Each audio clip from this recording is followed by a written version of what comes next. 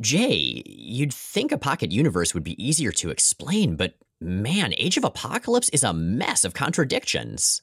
Ugh, Miles, I know. For starters, why did it overwrite the 616 instead of just branching off into a different timeline? And given that it definitely ended, how could they keep going back afterward? Oh, it didn't end. I distinctly remember it ending in X-Men Omega. It turned out later that Phoenix saved it. I guess that makes sense. I mean, if anyone could, it'd be her. Well, Sinister and Magneto took credit at the time. Those jerks. Did they at least manage to fix the timeline, Days of Future Yet to Come style? They did not. But Apocalypse was dead. I mean, wasn't he? Yeah, but then Weapon X became the new Apocalypse. That's not good. It is definitely not. He did a lot of murdering, and Jean took a page from the 616 and tried to stop him by... cloning him and racing the clone in an idyllic simulacrum of Kansas? Getting a bunch of clones of Wanda Maximoff to depower all the mutants. What?!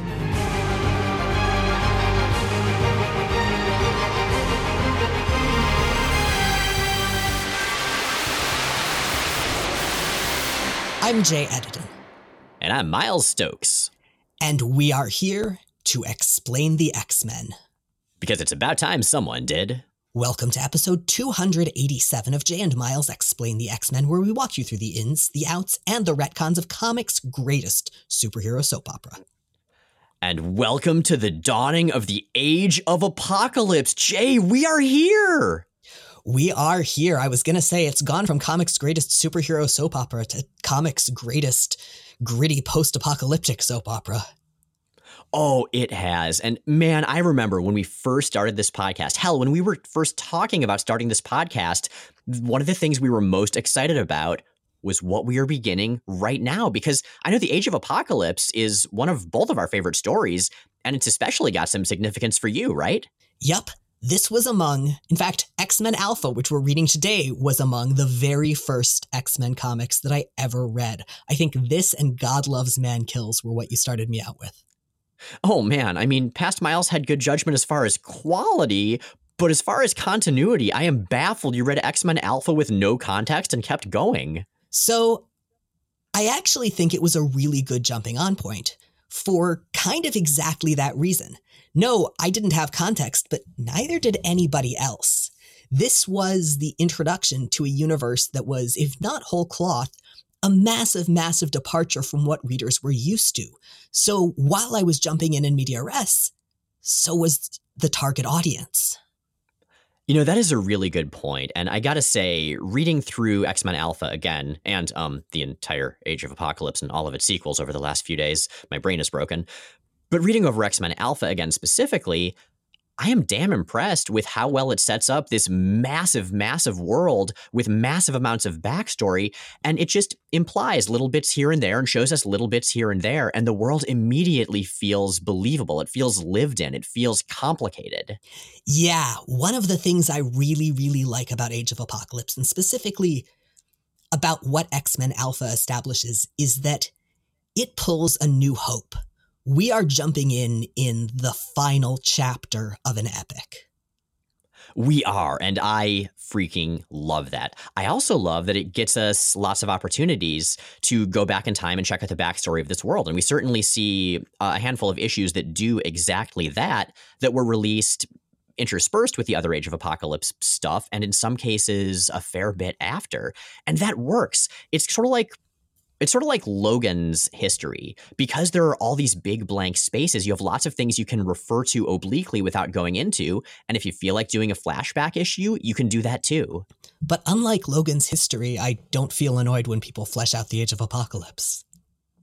Fair enough. Although opinions on the sequels certainly vary.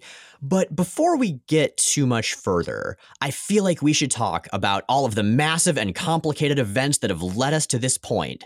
So let's see what happened previously on X-Men. Now, I'm going to, when I talk about this episode elsewhere and promote it on Twitter, suggest it as a jumping on point, just like it was for me for X-Men. So we've probably got some new listeners here. Let's get them up to speed as fast as we can. Professor Xavier's son Legion went 20 years back in time, accidentally killed his dad, and due to the resulting historical paradox, the Marvel Universe as we know it was obliterated. Professor X is the founder and director of the X-Men. He's a telepath. He usually uses a wheelchair, and he's always bald. But yeah, that's basically it. That's all you need to know. And man, I am immediately coming around to your argument that this is a good jumping on point, Jay, because you're right. All you need to know is that reality got messed up and all of a sudden stuff is weird and post-apocalyptic and everybody has cool outfits and facial tattoos for some reason. And that's it. Yeah, it is enough of a world in its own right to really stand on its own well. And because of what it is, because it's this massive reboot of the entire publishing line, it's deliberately designed to be accessible. Oh, yeah. And speaking of it being a reboot of the publishing line, seriously, all of the X-Men books, and there were quite a few at the time, all of them were replaced with new books with new titles for 4 months. And as I've mentioned many times, Marvel didn't really publicize the fact that this was a temporary thing. They were really playing this up as an event that would change everything. And it did. It just, also ended and things went vaguely back to normal. It's an impressive editorial feat, though, because in this event, in this 4-month event, everything is happening simultaneously except for the backstory stuff. And it all ties together. Every book is referencing every other book. There are little crossovers between them here and there. And it really does feel like one cohesive plot at the end of the world. It's an incredibly, incredibly well choreographed event. Honestly, I think it's the best prior to the most recent Secret Wars.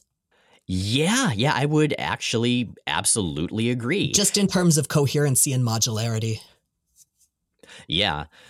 And apparently lots of other people agreed because we got a ton of follow-ups. Now, for me, Age of Apocalypse from 95 and a couple of its follow-up stories are an event with a beginning, a middle, and an end, and I really like it that way. But we have a ton of sequel stuff. I was looking at everything that we put into our Marvel Unlimited library as we were preparing for this. There are 88 Age of Apocalypse related issues. And that's not even counting all the little tie-ins from like X-Man and Exiles and like even a Hulk miniseries. Not to mention anything that's not on Marvel Unlimited. Yeah, so there's a lot.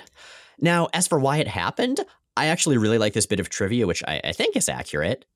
My favorite thing about it is that it means that we get to cite one of my favorite books, which we haven't brought up in a very, very, very, very, very, very long time. Because according to Terry Kavanagh from an interview in Marvel Comics, The Untold Story, the Age of Apocalypse was X-Men editor Bob Harris's attempt to not have the X-Men be overshadowed by the big Spider-Man Clone Saga story. And if you've heard of the Clone Saga, you've probably heard of it mentioned with a bitter twist of the lip or a shake of the head. It's not very well remembered, even though it sold like hotcakes. Whereas Age of Apocalypse very much is. That's the story where Peter Parker turned out to be the clone and Ben Reilly was the original, but then they switched it again? Yeah, it was a story so unpopular that the big resolution just got completely undone. Kind of like the ending of Grant Morrison's run, now that I think about it. Not so much like the ending of Age of Apocalypse. You know how it was always Inferno for a very, very, very long time? Uh-huh. It's always Age of Apocalypse from here, because even when the world ostensibly ends, bits of it are going to bleed back into the 616. And while that timeline isn't going to be erased, it is legitimately going to be substantially changed by what happened here. Yeah, and I love that. I love that it doesn't end with, but it was all a dream. Like, as much as we go back to normal, there are little bits of the AOA that are just around forever. Some of which are creepier than others. I'm looking at you, Sugar Man, you weird jerk. All right, so you mentioned you had access to something that was not on Marvel Unlimited. I don't have this, but you've got a physical copy of the X-Men Collector's Preview of the Year of the Mutants. I do. I specifically remember looking through it as Age of Apocalypse was about to come out, and it blew my young mind. It was actually what sold me on not dropping all of my Marvel books, because I was mad about the world ending and about all the books being rebooted. But this was intriguing, and it remains intriguing, although what's not intriguing is going to what turned out to be my bottom short box in my giant pile of them in my closet, but what can you do? I mean, it's always that one. It always is, but it had a really cool flip cover. So like on one side were the 90s X-Men that we know and love, and they're very 90s designs. And then when you flipped it over, it was a bunch of Age of Apocalypse characters in the same poses. Like not the same characters necessarily, but it really did just show so clearly how much everything had changed. And in this book, we have all kinds of interviews. We have them with Scott Lobdell, Fabian Nicieza, John Francis Moore, writers that were working on the event. We have character designs with notes. We have a freaking Fred Hembeck cartoon. I love Fred Hembeck. And we have this really cool set of in-universe descriptions of all the characters by Magneto himself. We also have a random article about what was coming up in the X-Men cartoon, which is totally unrelated to the Age of Apocalypse, but I was the exact right age and the exact right type of fan to be excited anyway. Does Magneto have a burn book? Kind of. It's kind of like Strife's Strike File, although not as much like Strife's Strike File as Age of Apocalypse The Chosen, another one-shot that came out, which is Apocalypse basically talking shit about all of the heroes and villains of the AOA. He really is that guy. He totally is. But in this collector's preview, there are a couple really cool tidbits. I mean, there are a bunch, but we'll be talking about them over the next many episodes.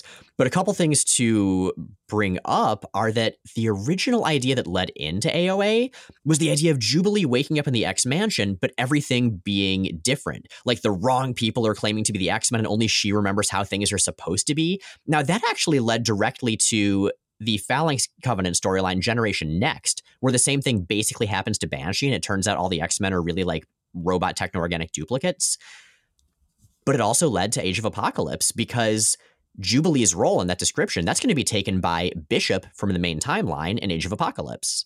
I'm trying to imagine how different Age of Apocalypse would have been with Jubilee in the Bishop role. I feel like Marvel made the right choice on this one, as much as I love Jubilee. Oh, yeah. But I would imagine that must have come out of the animated series where she was basically the viewpoint character at this point. Yeah, no, it would have made perfect sense. And I think that's part of why she was in the role she was in Generation Next, and in a lot of X-Men for that matter. Apparently the idea of canceling and renaming all the books, though, that was Fabian Nicieza's idea specifically. And I gotta say, good work, Fabian. As much as you pissed Child Miles off, like, it's kind of awesome. Fabian Nicieza, from whence come all good things of the 90s. Quite a few of them, anyway. Now, there was also a one-shot I was really hoping I could dig out of those short boxes, but I don't know what the hell happened to it. I mean, maybe I got rid of it, maybe I gave it to somebody, maybe it was lost in a move. It might be somewhere in a short box in my closet because we did a lot of sort of temporary shifting around of X books when I moved out to New York. Probably, in fact, in the back of the bottom one. Oh, well, if you have a chance. But this was the Age of Apocalypse Ashcan. I think we mentioned the idea of Ashcan comics when we were talking about Scott and Jean's wedding, but it's basically a small comic.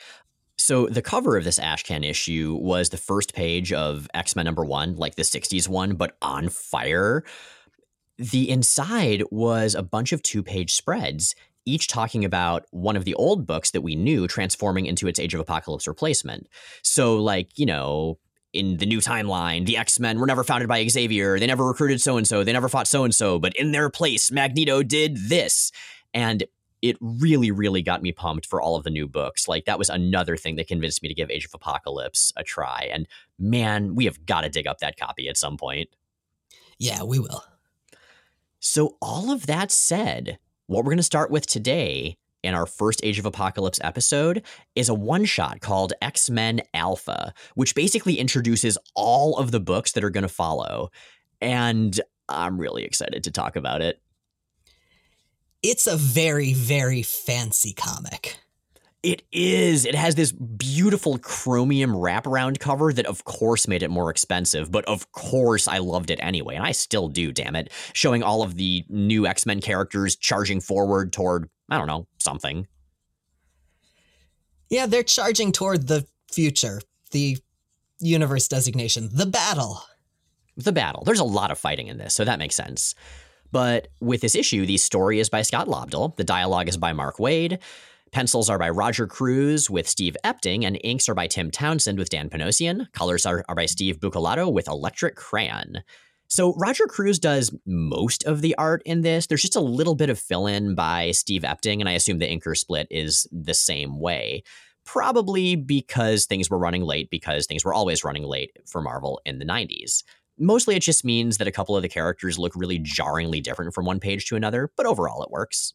Well, most notably Sinister, who has the excuse of being sinister. True. So where does our journey into the Age of Apocalypse begin, Jay? On a pile of corpses. How fortuitous. It is an appropriate introduction to the world, though, because the impression we get is that this is in fact the state of most of North America, if not most of Earth. Yeah, there's this cloaked and bandaged mystery man climbing a mountain of freaking corpses in Seattle, Washington. And Roger Cruz really does capture just the scale of the horrific slaughter. Like, there are literal mountains of corpses stretching all the way to the horizon where there are these shattered, burning skyscrapers. This world looks absolutely terrible. And as much as there's a lot of cool shit in it, I don't want to be there. Also, based on Seattle's general humidity level, I bet it's extra gross.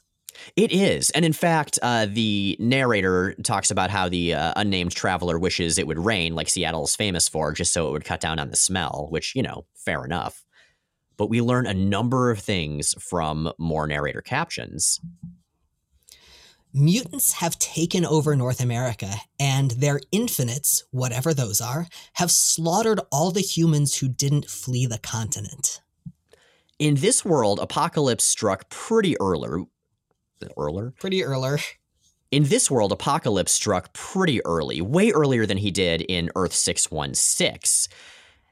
It sounds like Xavier dying, which is mentioned briefly, that's not something that Apocalypse even noticed. Presumably in Legion Quest, the story leading up to this, Apocalypse just noticed a bunch of mutants fighting each other in Israel and figured, all right, I'm gonna do my thing.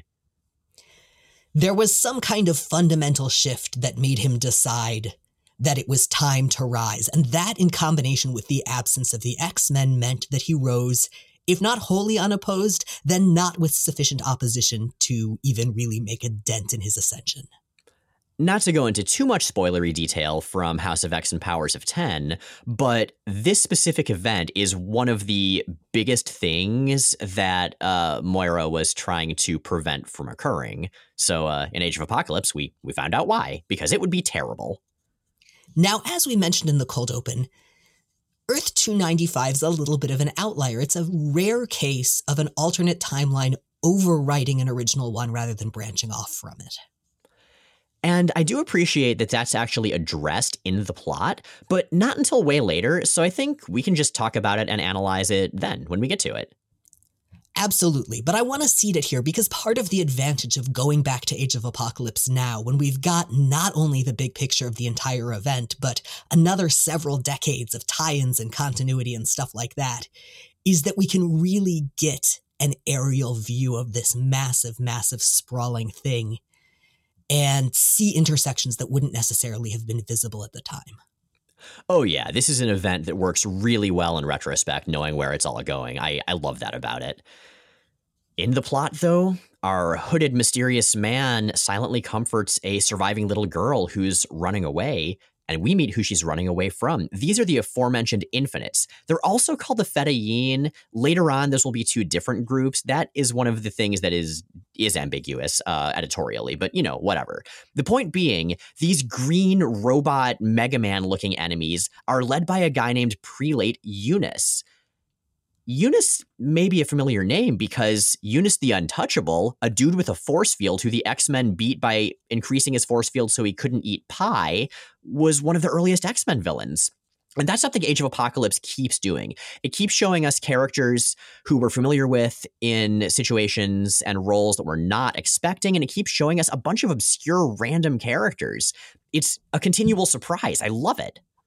It also introduces enough new characters that if you're not already deeply, deeply immersed in the X-Men and Marvel mythos in general, you might not know which is which. Totally, yeah. But one of the things we see in addition to this world being an unexpected place for the X-Men fan is the perpetual apocalypse tech. It's just everywhere. It is ubiquitous. Like, I really appreciate that kind of I don't know. It manages to be both jagged and harsh, but also to have a lot of soft Epcot Center retro futuristic lines to it. Like there's something about Apocalypse tech that is uniquely Apocalypse, and that is consistent across all of the books in this crossover. I want to take a second to distinguish the state of this world from the other one we've seen at this point where Apocalypse ruled, that being the Ascani timeline, where we saw the Phoenix miniseries and where we saw the Cyclops and Phoenix miniseries a bit later. So in that world, Apocalypse had been through multiple reincarnations. He was old, he was decrepit, he was barely hanging on to power, and the world had kind of devolved into a state of kind of continual decadence within the circles of power, and outside there was really flourishing human and mutant community and fairly active rebellion. Like that world was much less at the height of conflict than this one. This one, Apocalypse has cemented his rule, but it's not quite absolute in the ways that is in that one. Like that is a world coming back from Apocalypse. This is a world that is about to fall completely. Yeah. And our mystery figure is part of why, because the prelate's scanners show that, hey, this dude is a mutant. Why would a mutant be helping a human? What's up with that? But before they can execute him, we hear a surprising voice. Not so fast. After all, we traitors like to stick together. And the page turn takes us to the X-Men, but not X-Men as we know them. Because for one thing, the spokesperson of this team is freaking Sabretooth, the biggest jerk in the X-Mansion by far. The incredibly murdery, barely sympathetic asshole that has threatened to kill Jubilee like 6 different times in the last week.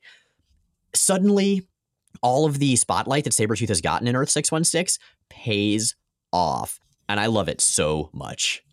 I think this is a brilliant reveal because a lot of the time, the classic twist when you have someone dropped in a new universe is to have a character who looks like they should be sympathetic turn out to be a villain. This is the reverse. And it throws you off in ways that I don't think it would if they'd been like, oh my gosh, and here's Evil Beast. Right. I mean, we get him later. But Sabretooth is also the intro to another previous villain who's now a hero, because in this crowd of X-Men, they are led by freaking Magneto. And they're led by Magneto looking like Magneto. This is not Magneto reskinned as Professor X. This is not Magneto leading Professor X's X-Men. These are Magneto's X-Men, and it is visible in their look, which is quite a look. Oh, it is. Even Magneto in the same costume, he still has like super long white hair and braids sticking out from under it because the Age of Apocalypse is the age of amazing hair. But who else do we have, Jay? Going from among the best to I think among the worst showings on the costume front is Rogue. She's got this regal green and yellow looking outfit, which cleverly feels a lot like Magneto's. She has the same kind of riveted collar to it. And between that and their body language, it becomes immediately clear Magneto and Rogue are a couple in this universe. Now, that's not without precedent in the 616, but still, damn. So that riveted collar is something we see on multiple characters. Sabretooth has it too. And my general feelings about it are that it only works proportionally on dudes who are drawn the way dudes were drawn in the 90s. I mean, it would work on women who are drawn the way dudes were drawn in the 90s too, but none are. So on Rogue, it looks almost clownish because it's so bulky relative to her frame. Yeah, you're not wrong. I mean, I kind of love her look here, but I think a lot of that is nostalgia. Do you think she cut her hair because it kept on getting tangled in it? Oh, absolutely. Like, it would totally get stuck around one of those rivets. I'm just saying, as someone with very long, very thick hair, it gets stuck in freaking everything. I think my other complaint here is that I don't like her haircut, which is kind of a major problem in the Age of Apocalypse. And I think a big part of the source of my antipathy towards this costume. In a timeline where almost everyone gets glammed up, Rogue gets a sensible bob.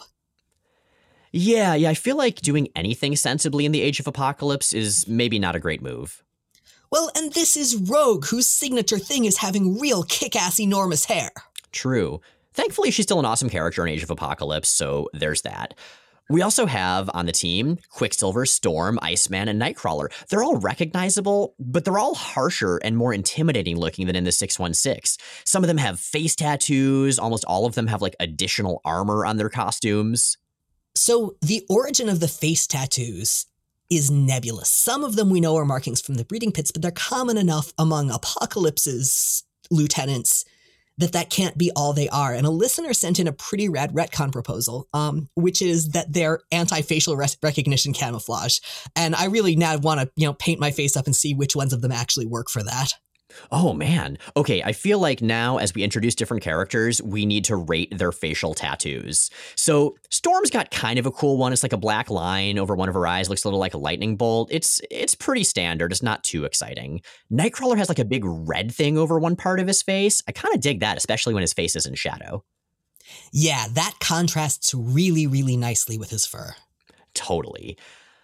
We also have a character with Sabretooth who's not going to be familiar to most X-Men readers, but would be to some other Marvel readers. This is Wildchild, a mid-level Alpha Flight character in the main universe. He's this sort of spindly, sharp, long fingernailed feral dude. Not like Feral the X-Force character, but feral with a lowercase f. And it becomes clear pretty quickly that most of the time, Sabretooth knocks him out and carries him around over his shoulder as the two of them are connected with a chain, and he just wakes Wildchild up when there's a fight and basically throws them at his enemies. It's very dark and very fucked up and for some reason hilarious to me. That is not how traumatic brain injury works. No, but I mean, it's the Age of Apocalypse. This isn't how a lot of things work, and I love it for that. Maybe he's not actually hitting him. He's just trained Wildchild to sort of fall over and go floppy or maybe Wildchild kind of works like a fainting goat. I was just thinking the same thing right as you were about to say it. All right, listeners, you heard it here first. Wildchild is canonically a fainting goat. But he's not because he goes limp.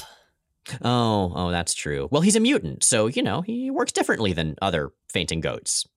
Kind of pushing it here. Flat scan fainting goats. We also have a character we have seen before, but not as we've seen her. We have Blink, the purple girl that died in Phalanx Covenant Generation Next with the really cool teleportation shredding powers. She is here, but in a really badass, super sexified ninja dress thing. So I'm actually going to take issue with that because I love Blink's Age of Apocalypse costume. Yeah, it's slid up to her hips, but it's slid up to her hips in ways that make sense mobility-wise. It's got a fairly high neckline. It looks like you could wear it with a sports bra, and it's not less age-appropriate than a gymnastics leotard. Yeah, I think my only real objection is that the long dress part that is not slit would probably get tangled around her feet. But she looks freaking cool, and I think it works really well that when we previously saw Clarice in the main universe, she was this incredibly shy, incredibly fearful, shrinking Violet. You see what I did there? And here, she is brash. She is an action hero. She is flipping all around and throwing purple spikes at people. Like, again, all of the severe contrasts we're seeing from Earth 616 to Earth 295, they all work to just show us what an alien, different version of the world this is. You're going to want to keep an eye on Blink because she is going to be one of the major breakout characters of Age of Apocalypse, figuratively and literally. Yeah, she's also a main character in The Gifted, which is a show I will never stop trying to convince people to watch and probably will never succeed in doing so, but still. May it rest in peace. Or may it come back, actually. May it claw itself up from the grave. Ideally. The last character we have is probably in some ways the most surprising. We have a character named Morph. And in 1995, if you were a young X-Men fan especially, you would have known that name from the cartoon as the name of the character that got offed in one of the first couple episodes to show how badass the bad guys were. So I think Morph is a brilliant choice here to import for a couple reasons. The first is that he is absolutely not a character who fits the setting at first glance. He is the silly comic relief, talks in silly voices, shapeshifts, wants to be everyone's best friend character. However, as Miles mentioned, in the cartoon, he gets at least apparently killed very, very early on. He comes back really screwed up. So he's got a history and a context that I think in some ways kind of both establish him in contrast to the world and establish just how broken the world is. Yeah, I completely agree. And he's, once again, another example of a very different character because his Earth 616 equivalent is Changeling, the guy with like the big purple three-dimensional asterisk on his head who impersonated Professor Xavier and then died. Yeah, it's this guy. Everyone needs a hobby. Actually, one of the things I really like is that characters' counterparts in terms of roles in Earth 295 are not necessarily their direct counterparts, as in their equivalent characters from another universe. So the most obvious example here is Sabretooth, because in a lot of ways in Earth 295, role-wise, Sabretooth and Wolverine are kind of swapped. Sabretooth is much more the good guy with dark past, and Wolverine is much more just a raging asshole. Pretty much, yeah. And Morph here kind of occupies the role of Iceman, who is sort of the same as he was before, but murdery. In fact, we see just how murdery these X-Men are because they just tear the Infinites apart. They are so much more violent and harsh than the X-Men are in Earth 616. They even kill one Infinite after he surrenders. So this establishes a couple things. The first is how high the stakes are and how much the Age of Apocalypse changes the playing field. The second is what Magneto's X-Men look like. Yeah, and it makes sense because Magneto has always been more of a pragmatist. He's always been harsher than Xavier. And as much as he's trying to live up to the dream of his friend who was killed so far in the past, he's doing it in his own Magneto way, especially when the world is so freaking dangerous like it is in the Age of Apocalypse. You're right that he does things in his own Magneto way, and there's one thing that Magneto will do, I think, regardless the timeline, and that is declaim. As he says at the end of the battle, "Once more, the X-Men stand victorious, atop the ashes of those who have paid the ultimate price for genetic intolerance. The soldiers of Apocalypse jackboot ever forward, with each step crushing any hope that humans and mutants might someday exist in harmony." Wait, on Earth 295 is Magneto also the angry narrator? Yeah, kind of. "To think that I, too, once believed in mutant rule." And Quicksilver asks, "You, Father? I cannot imagine." "I take no pride in the memory, Pietro. It was a fleeting notion spurred by the arrogance of youth and quelled by the spirit of a long-dead friend. But for his grace, Magneto would surely have become mankind's greatest foe. His name was Charles Xavier, and he was the greatest man I have ever known." Can we talk about Magneto's big blue anime eyes? They totally are. Like, Joe Madureira doesn't draw this issue, but it's pretty clear that Roger Cruz was going for that style. And so everybody just has these gigantic liquid eyes. And I don't know, that's just what the Age of Apocalypse looks like to me, I guess. I'm really okay with that. Yup. And Magneto wonders how he could have failed Charles so badly. I mean, this world is utterly fucked. Magneto's not the only one who blames, well, Magneto for what happened, as they'll find out shortly. Because having rescued him from the Infinites, they unmask the stranger, who, it turns out, is Bishop. So what's Bishop like in this timeline?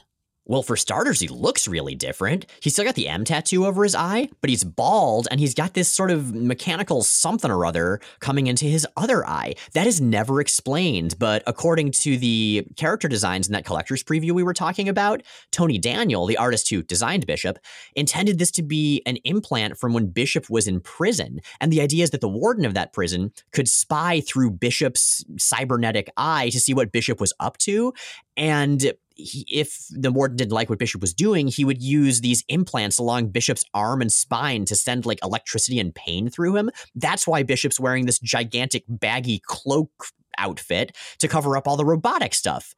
I really love that people thought this stuff through, even though it never made it into the comic.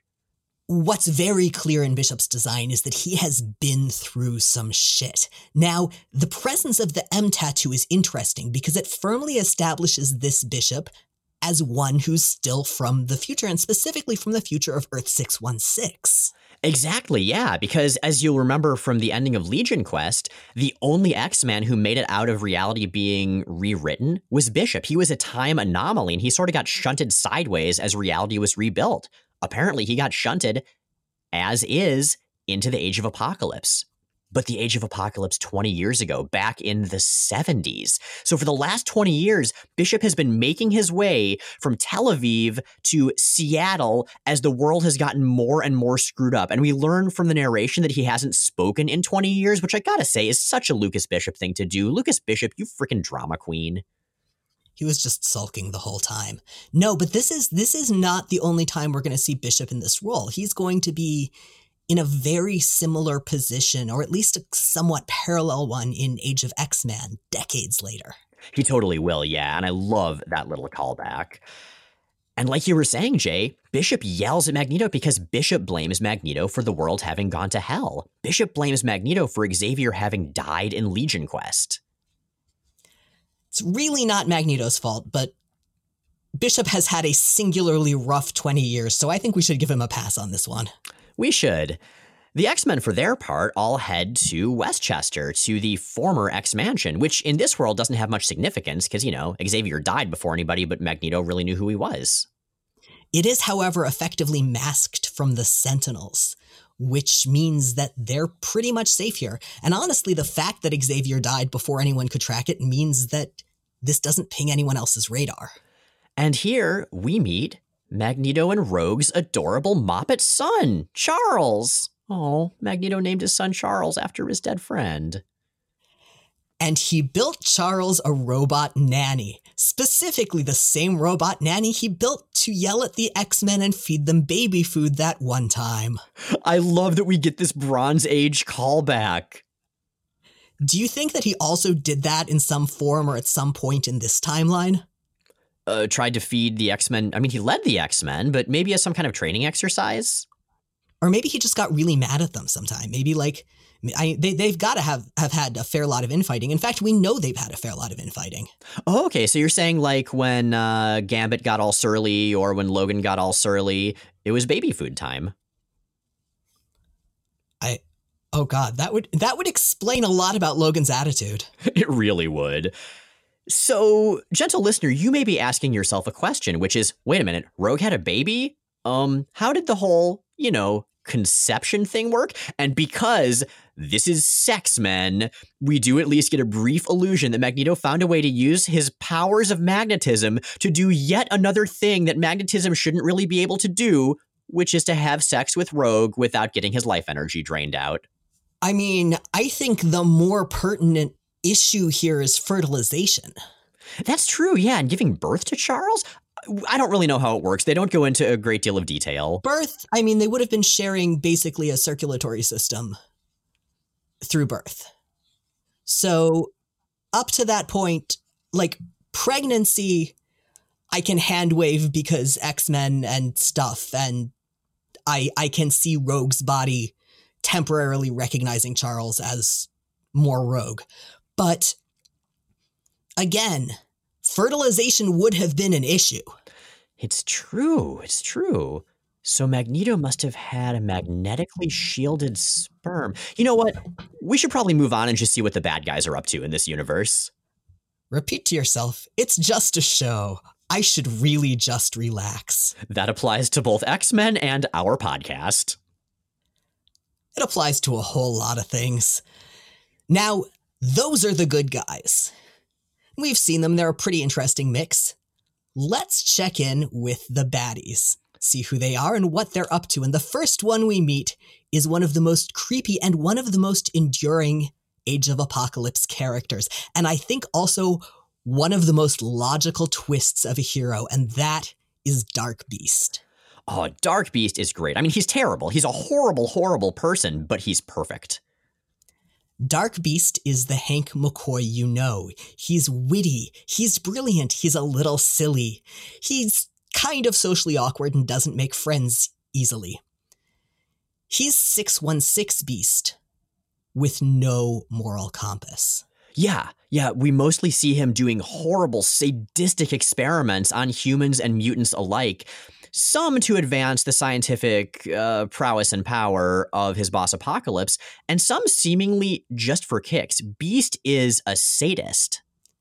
The obvious analog, I think the obvious character to look at Dark Beast in comparison to is Sinister, because Sinister likewise is a guy who's defined in canon by his history of horribly unethical experiments on sentience. And the difference here is that Sinister, for the most part, is very, very goal-oriented. He doesn't really think of the people he's experimenting on as mattering, but because he's focused on a larger goal. They're a means to an end. For Beast, the means are the end.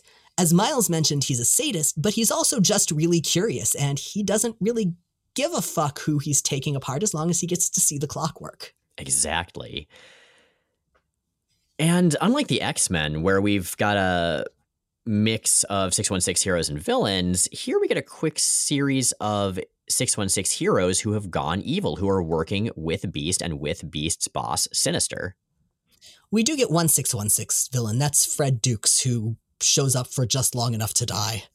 But the next major villains we meet are the Summers brothers, who are both prelates in the Age of Apocalypse. Now, weirdly, this is one of several alternate universes where Scott and Alex Summers were raised by Mr. Sinister. Surprisingly, it is not the one where they get the most fashionable outfits. But we have got to talk about these outfits, or at least Cyclops' outfit. Cyclops has long, majestic, flowing hair. His hair is basically exactly what, if I could have mine drawn by a comic book artist, mine would look like. It is astonishing. First of all, you are mistaking outfit for hairstyle, because Cyclops actually has a super boring costume, but he's got the hair. And second, your hair is much curlier than that. If it were drawn by a comics artist, it would probably end up being drawn by Larry Stroman. Well, that's probably true. But no, Cyclops' outfit does have some good stuff. Specifically, he's got that sort of bandolier of pouches that we see him with in the 90s in Earth 616, but it just keeps going. He's got this arm armor that basically seems like the pouches didn't want to stop, and so his arm is covered in pouches. That's how 90s this crossover is. Maybe it's inside a pouch. Maybe he reached in and was just like, nope, this is how I live now. Maybe. He also has one really interesting, thought-provoking design element, which is that his visor only covers one eye. The rest of it is both opaque and covered by an emo hair flop. Cyclops is literally a Cyclops in this world. Miles, that is not an emo hair flop. That is a glam hair flop. It's a very, very different thing. You can usually tell the difference based on volume. But yeah, Cyclops has one eye, Wolverine has one hand. These are for related reasons. It's true. Cyclops and Havoc, they freaking hate each other in this universe. They do. This is specifically what happens when you don't separate the Summers brothers as kids, so you don't get the whole, incredibly relieved, tearful reunion and perpetual gratitude at both being alive later, but also when they're raised by Sinister, who does everything he can to deliberately force a wedge between them. Because Mr. Sinister is a really bad parent. Now, the Summers brothers in this universe also, and I feel like we're kind of burying the lead here, are super definitely major war criminals. Oh, they're awful. Yeah. I mean, they're both working for Apocalypse's horrific dystopian society in ways that just reinforce all the evil shit that it does. Yeah, so Havoc is the head of security, and he's probably the less pleasant person. But honestly, when it comes to general ethics, he probably, at least to this point, comes out just ahead of Cyclops, who is in charge of Apocalypse, or rather Sinister's breeding pens. Yeah, that's basically what it sounds like. It's not great. I think, honestly, that this is one of the places where this book makes a major misstep. Not in putting Cyclops in this role, but in putting Cyclops in this role and then doing its best to develop him as the more sympathetic of those two. Because, honestly, that's so far over any reasonable moral event horizon that, yeah, he does some good stuff later and he comes to question things and, he would probably turn on his masters and make some kind of deal with the good guys. But major war criminal is definitely still his defining feature in this universe. Oh, yeah. Well, this major war criminal goes out for a conversation with Mr. Sinister, and we get this gorgeous 2-page spread of this flaming, smoggy, golden tech city, all apocalypse-style future tech. It is both awe-inspiring and horrifying, and that's about what you want for the Age of Apocalypse. Now, a couple of things become clear in this conversation in the preceding scene. The first is that Scott is definitely the favored Summers brother. No one cares about Alex, even though he has either a really rad facial tattoo or really rad face paint. I'm not sure which, and it really looks like face paint to me, which is kind of funny because I like the idea of Alex being like, maybe I'll look cooler if I do this. Now I'm just imagining him with like the kitty cat face paint that you can get at the county fair or whatever. Oh, he's just been trying different motifs for years, trying to find something that'll work.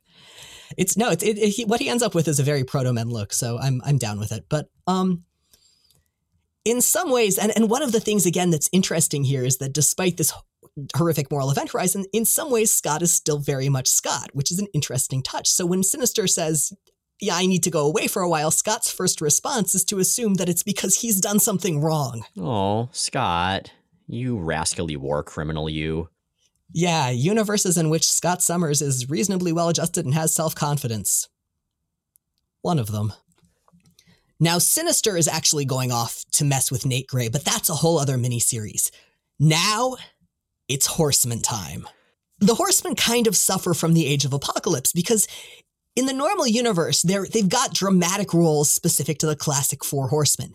In the Age of Apocalypse, they're more like high-ranking and overly dramatic government ministers. Yeah, and we get the impression that there have been a lot of horsemen in the past, but they kill each other a lot, so we're either down to 4 or these are just the current 4. We don't know what their official roles are. That's not really gone into. So I actually went ahead and gave them official horseman designations. Ooh. So let's go through the list. First up, I'm going to go with the 2 who have 616 counterparts. Sinister, the horseman of style. Yeah. Per usual, Sinister is secretly working to overthrow Apocalypse because Earth is where he keeps his weird stuff. This Sinister is mostly defined by his confusing facial hair. I appreciate that this version of Sinister's cape is much less giant and dramatic than in the 616. It's just a few ribbons, because in this universe, he's actually not trying to stand out as much, so he can be a more effective schemer. I love that this is Sinister trying to be subtle. I mean, honestly, compared to everybody else in the Age of Apocalypse, he's kind of succeeding. We're going to see a lot more of him in the X-Men miniseries, which brings us on to Mikhail Rasputin, the horseman of some other stuff. The horseman of miscellaneous. So yeah, pretty much. He's the horseman of, whatever else. He mostly hangs out in Europe, where the humans still mostly rule, and or the Midwest, which is his domain that Apocalypse has granted him. We'll see a lot more of him in X Universe, the book about the human rebellion. I love that his domain is the Midwest. That fits so well. Now, Mikhail's whole thing is that he makes a big deal about being magnanimous to humans. And this is, I think, one of the better creepy adaptations of a character who is legitimately very creepy in the 616. That paternalism, that setting himself up as a savior, is very, very consistent with his original version. Agreed. Who's number 3? Well, now we're moving on to new characters. So next up, we've got Abyss. This is the horseman of cool teens. He's new. His name is Nils. He's a very fun-looking, slightly Ghost Rider dude. He looks like he's kind of made of springs or something. Kind of those weird coils that were all over the 90s. Anyway, he can draw power from fear, and he probably knows some cool skateboard tricks. We'll see more of him in the Amazing X-Men miniseries. And he is one of the original Age of Apocalypse characters that we'll see coming over to 616 in a different way. Those are the original Age of Apocalypse folks whose 616 counterparts will be introduced after the end of the Age of Apocalypse. Which brings us to the final horseman. This is Holocaust, the horseman of having the worst name, and he is Apocalypse's garbage son. I was thinking while I was reading this, and it got stuck in my head, and now I stand by it really firmly, that Holocaust is the Bobby Newport of the Age of Apocalypse. Oh God, you're right, but that means he would be played by Paul Rudd and would be kind of sympathetic. I'm okay with the first part of that. He's Apocalypse's son. He's horrible, but he also just wants his dad to like him. And like he calls Apocalypse father every other line of dialogue, and he's the kid who's totally going to tattle on everyone else if they screw up. And he's killed like 2 of the other horsemen over the years. He's really murdery. He is. He's got a cool design, though. He's like this in this big, translucent, transparent armor, and inside is just a bunch of lava and a skeleton. It's quite striking. I'm going to go ahead and say Sunfire does it better. That's probably true.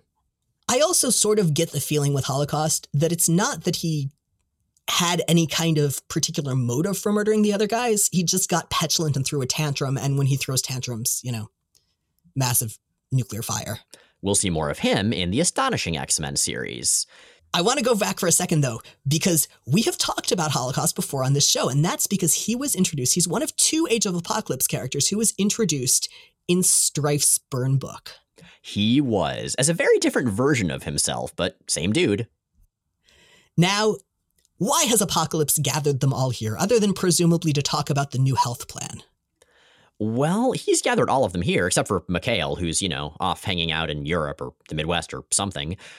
He's gathered them here to break the news that they are going to wipe out all of humanity all across the world, despite the Kelly Pact that is theoretically a truce between the 2 species. And I gotta say, this is one of the places where the art shifts between the 2 artists, between Cruz and Epting. And it's especially jarring because this is the first time we see Apocalypse. And on one page, he's this cartoony Mega Man X looking villain. And on the next page, he's this realistically gritty robot man. He's got a very straightforward, very simple, regal design. He's just like a blue dude with a bunch of little robot accents and some red trim. And so it kind of works for either style, and it's confusing. Yeah, I'm okay with that shift. I think it's jarring mid-book, but I think one of the strengths of this design is that it really works well across art styles. Agreed, yeah. Now, Sinister is not into Apocalypse's plan to wipe out humanity because it's totally going to fuck up his own secret plans, which are many and intricate. Holocaust is totally into this because he's a suck-up and also likes killing everybody. And that brings us to, I think, one of the best settings in Age of Apocalypse. We've seen the heroes, we've seen the villains. What's the neutral ground? One of the neutral places is called Heaven. And it's basically a high-end nightclub run by Angel in sort of the Age of Apocalypse equivalent of Lando's outfit from Cloud City. And he's encouraging his party guests to admire the sentinels going by outside. Everybody's safe in here. It's all glamorous and luxurious. And I love this Angel. Now, if this concept reminds you of a certain musical, you should know that there are going to be 2 characters playing out something fairly close to the plot of Cabaret in this nightclub over the course of the Age of Apocalypse. Yup. I really like that in Age of Apocalypse, Angel is specifically not Archangel. He's doing really well. He's like taking the billionaire playboy thing in an Age of Apocalypse direction, but he's still basically a billionaire playboy. He's got lots of friends. Everybody pays attention to him. He's really rich. The thing that happened to him in 616, where his body got replaced by Horsemen of Death technology, yeah, not so much. He's thriving here. Yeah, there's no reason that would have happened in this timeline, which is, again, a really good, really interesting, and really ironic twist that Apocalypse has ascended to rule. He's had much less direct influence on Warren Worthington III. Yup. We find out that the star singer at Heaven at this club is Scarlet. You know, from Havoc and Wolverine Meltdown. And literally nothing else. Yeah, like the spy lady. And sure enough, she and Havoc, we're going to find out, totally have a thing going on. But what's relevant right now is another person at the club, and that is Gambit. Dude, I legitimately and unashamedly love Age of Apocalypse Gambit. I mean, he's a dick, but he's got a great character design. Oh yeah, he looks like a D&D rogue, but with post-apocalyptic elements. It's like this medieval thief scavenger thing going on. And he's here to talk to Angel to find out where Magneto and the X-Men are hiding. And what makes you think I can help you? Because Angel spelled sideways as angle. If anyone knows how to get to him, it's you. Well, he's half right. I mean, spelling sideways, I don't know. It's like stepping sideways in Werewolf the Apocalypse. We don't think too hard about it. Other locations, though, we also learn about London because Mr. Sinister, part of his secret plan is to feed information to a couple of mutants. And those mutants are Logan and Jean Grey.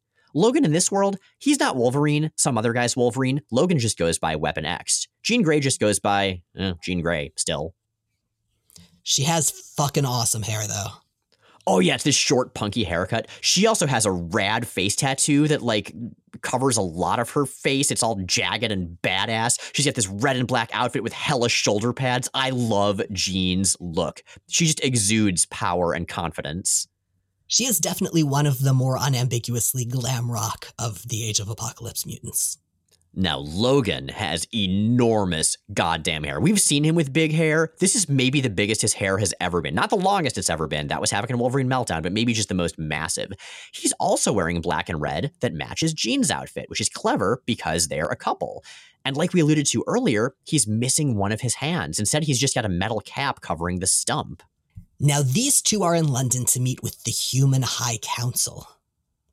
And the Human High Council, the leader of the Human Rebellion, they're based out of a smashed Big Ben, which is so dramatic and also must be so drafty because there are like tons of holes in the glass and the walls, and that can't be comfortable. Well, I assume this is only where they have their official meetings. Oh, okay. And in the council, we have Moira McTaggart and her husband, Bolivar Trask. You know, the guy who in the main universe made the Sentinels. We also have Brian Braddock, makes sense, prominent wealthy human, and Emma Frost. And it's not really explained here, but she has half a shaved head and a big, thick scar on the part that's shaved. It's implied that she basically lobotomized herself to stop being a mutant and is now working with the humans, which is a really cool concept. And I think it's explained a lot in one of the sequel series, but for now it's just sort of ambiguous. It's just a neat little plot confusion note. That is how neither mutations nor lobotomies work, but sure, we'll take it. Age of Apocalypse. So anyway, we've seen a lot of the world, but let's finish up back in Westchester, back at the X-Men's headquarters, because the X-Men are currently trying to figure out what to do with this very angry bald man who keeps yelling about the present day being wrong and about how history should have been different. I mean, except for the last part, it could just as well be Charles Xavier. Yeah, well, true. The team doesn't have any telepaths because, while Xavier's dead, Jean Grey is off having awesome chemistry with Logan, and Psylocke just sort of doesn't show up in the Age of Apocalypse until one of the sequel series. So their best bet is something a little different than telepathy. And that is Rogue. She's going to use her powers to absorb people's, not skills and abilities, but memories in this case, with touch to get into Bishop's mind. And Magneto's going to use his increasingly ambiguous magnetic powers to shield her from that somehow. Yeah, magnetism is real special in the Age of Apocalypse. It's like Silver Age special here. Oh, yeah.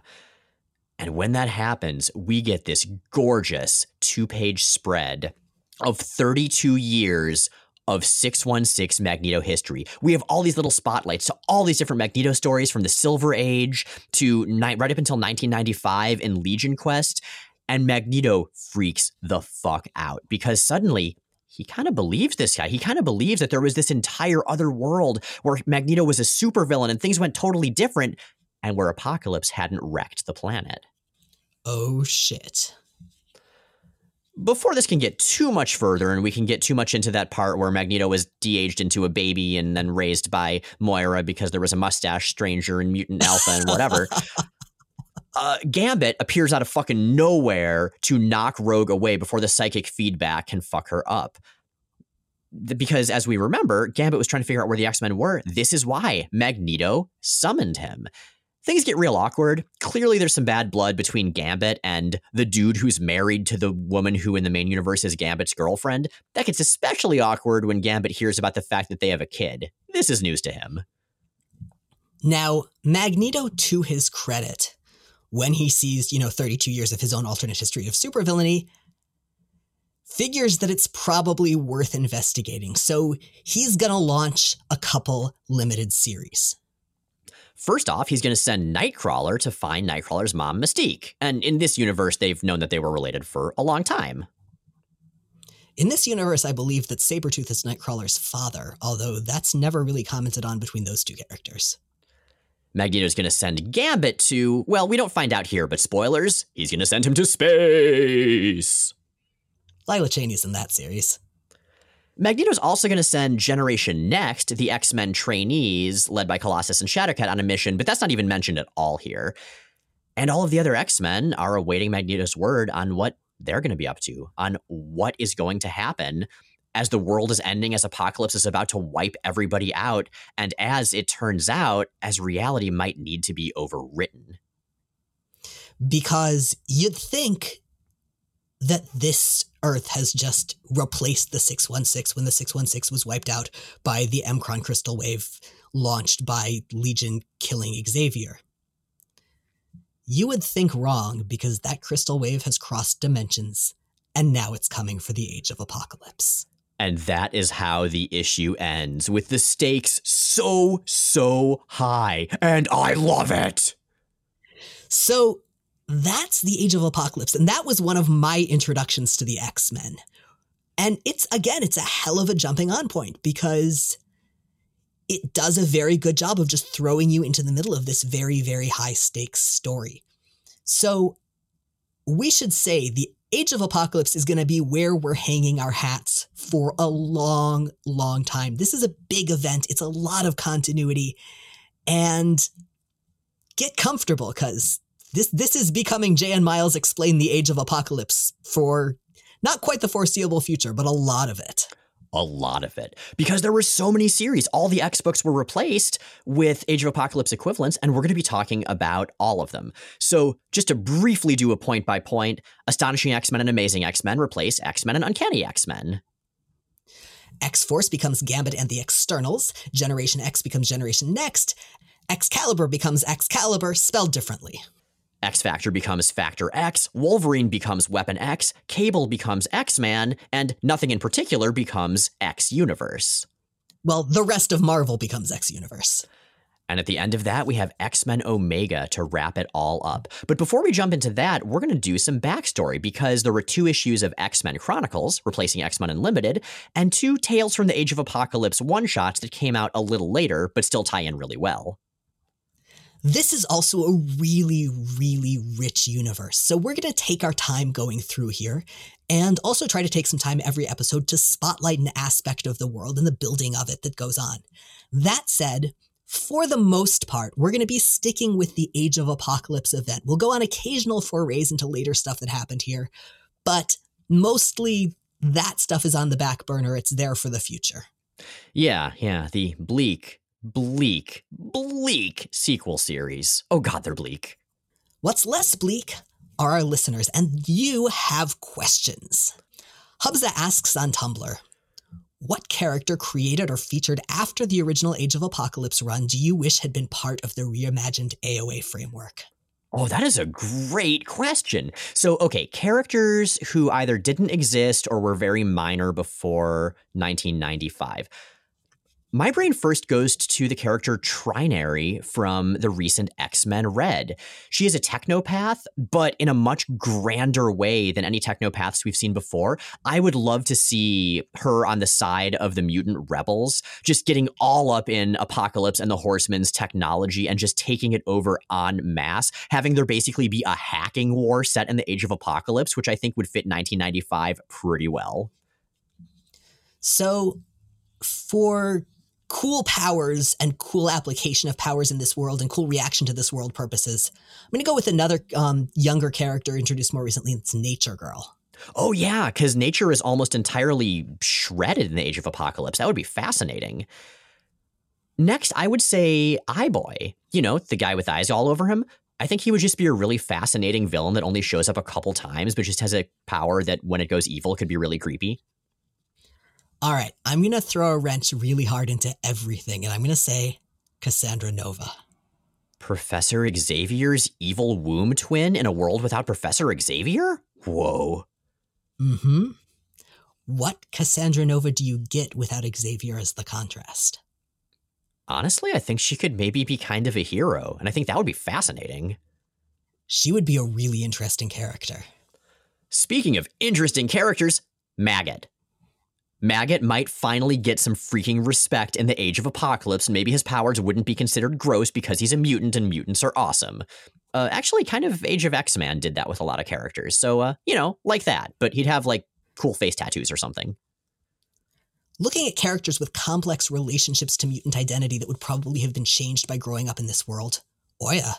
Oh, yeah, Edie. She would be great. Yeah. I want to see a lo-fi version of Mimi, or Meme, the character whose name pronunciation is deliberately ambiguous, from Cy Spurrier's X-Force run. She's a character entirely built around the concepts of social media and information technology, and Age of Apocalypse is so lo-fi 90s tech, I'd love to see her equivalent in the Age of Apocalypse. So that made me think of someone who I think would be another... you went for a lot of this character would have cool analogs. I went for this character would change everything and fundamentally break aspects of this universe. Hope Summers. Good freaking option. Although if you really want to break the universe, let's just throw the time-displaced teen original 5 X-Men from All New X-Men from Bendis' run into the Age of Apocalypse just to utterly annihilate the concept of continuity. I feel like seeing his counterpart in this universe after dealing with all the 616 stuff might actually just straight up kill Teen Cyclops. Probably. Pat Dooley asks on Twitter, my regular D&D game is probably going to reach its final objective later this year, and there's been discussion about me possibly taking the reins on an X-based game when we're done. I kind of want to build my own game using D&D as a base, but where do I start? So sometimes we get questions that are slightly outside of our expertise. Fortunately, in this case, we have an awesome source, and that is Logan Bonner. He's Pathfinder's lead designer. He's also DM'd our summer special role-playing sessions, making him, I think, one of the leading experts on adapting gaming systems to the X-Men. Here's what Logan has to say. Hi, listener. Anytime you're using a system to do something it wasn't really meant to do, you'll have to think outside the box on how to set up your game. The first issue you're likely to run into is that the class structure won't really fit the wild world of mutant powers in most cases. I recommend starting from the characters first and giving them spells, class abilities, and so on that fit their powers rather than having players build their characters conventionally. Start at a higher level so you have more power to work with, and prep the characters ahead of time. If you're using existing X-folk, you can get a jump on this. If they're making their own mutants, do some back and forth over email or chat to iron out the details. For enemies, it helps to reskin the enemies. Rather than building them from scratch, take existing monsters and make a few thematic tweaks to get them to fit right. However, at the point where you're doing enough work to shift D&D to work for a superhero game, you might be better served by playing a game built for superheroes in particular. If you want to use as much of your D&D knowledge as possible, Mutants and Masterminds uses much of the same terminology and has a ton of supplemental books to help out. Icons is a system that's nice and simple and especially good for a short-term game since you can get up and running quickly. And if I can promote a game I worked on for a second, Spectaculars is a new RPG in a box that has pre-written adventures and a ton of props and archetypes to customize characters. It doesn't have a mutant-specific scenario, though. There are also quite a few licensed Marvel RPGs out there, but they're all out of print and tough to come by. Marvel Heroic Roleplaying is your best bet among those. Good luck with your game. Even in Earth 295, we are a fully listener-supported podcast, and certain levels of support come with on-air acknowledgement across the multiverse from a variety of fictional characters and concepts. And even in Earth 295, there still walks the angry Claremontian narrator. Since your arrival at this place, in this time, Wednesday, you've been witness to miracles and horrors, the likes of which have widened even your jaded eyes and left you wondering what more could possibly be left to discover. Unfortunately, Wednesday, thanks to an abysmal failure of imagination, you failed to anticipate what damage one concerned citizen with terrible timing could wreak. But no thanks to Dante Moreno, you're about to find out. And the mic, of course, goes to none other but the emperor of our current universe, Apocalypse. The ascension of Apocalypse was inevitable. For who could oppose the robotic fish-lipped face of evolution itself? Just as certain as my rule, is the rise of the meager opposition that bites at my heels as ill-trained dogs will nip at their masters. Why should the near-forgotten Magnus oppose the dominance of his own species? Such concerns are beneath Apocalypse, and yet... The would-be master of magnetism has sent Emmett Okuna deep into the Hollow Earth to... ally with the evolutionarily inert Moloids. I see no purpose to this endeavor, but conflict breeds progress. Prelate Summers, take a squadron of infinites and slay this Okuna. And slay some Moloids while you are at it. They have a dumb name! And Magneto has sent another agent on a mission. John Hodson has... been shrunken to atomic size and travels to the Microverse to recruit a rocket-powered centaur to Magnus's futile cause. Dark Beast, invent a means of accessing this Microverse and retrieve this tiny man. No matter its size, all realms belong to Apocalypse! And with that... Jay and Miles Explain the Age of Apocalypse is recorded in Forest Hills, New York and Portland, Oregon, and produced by Matt Hunter, or possibly his Earth 295 counterpart. New episodes of Jay and Miles Explain the Age of Apocalypse come out most Sundays on iTunes, Stitcher, Google Play, Spotify, and at explainthexmen.com. Check out explainthexmen.com for all kinds of extra content, including visual companions for every episode, and the knowledge that, despite our pretenses here, the show does in fact still have the same title. Our show is 100% listener supported. If you'd like to help us stay on the air, ad-free, and with fabulous facial tattoos and hair, check out the Patreon link at the top of explainthexmen.com. Next week, it's time for some very sinister archaeology. As we dig into the backstory of the Age of Apocalypse.